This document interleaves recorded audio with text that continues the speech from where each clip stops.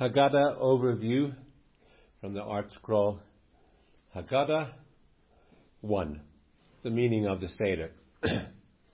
Amidst the unspeakable horrors of Nazi death camps, Jews risked all chance of survival for a brief and pitiful Seder.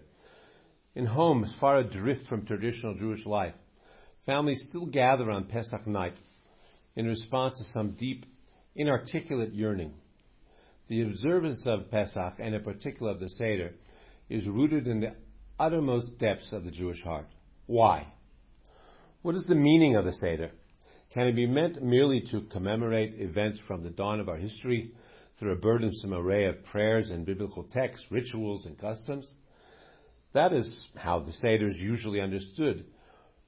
Even while its Haggadah is recited and its wine drunk, yet this is a gross misconception. It says in the text of the Haggadah, in every generation one is obliged to see himself as though he himself had actually gone forth from Egypt. Far from a commemoration of ancient events, Pesach night is meant to be a profound personal experience.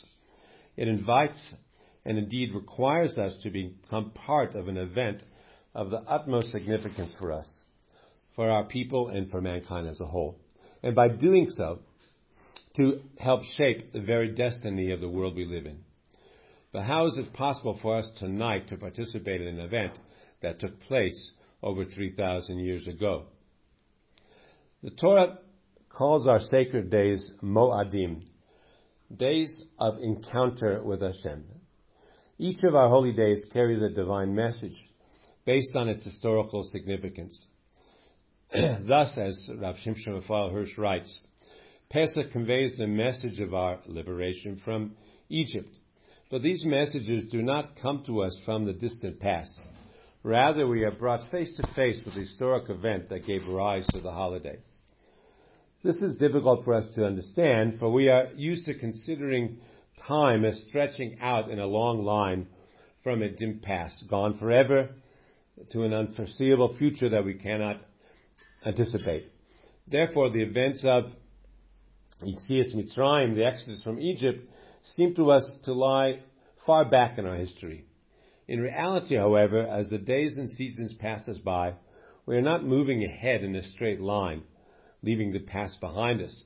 We are moving in a circle, or better, a spiral, and thus, year after year, we always again pass through the same seasons, pass the same historical moments of encounter with Hashem that our fathers experienced. As Rav Dessler writes in his Michtav Eliyahu.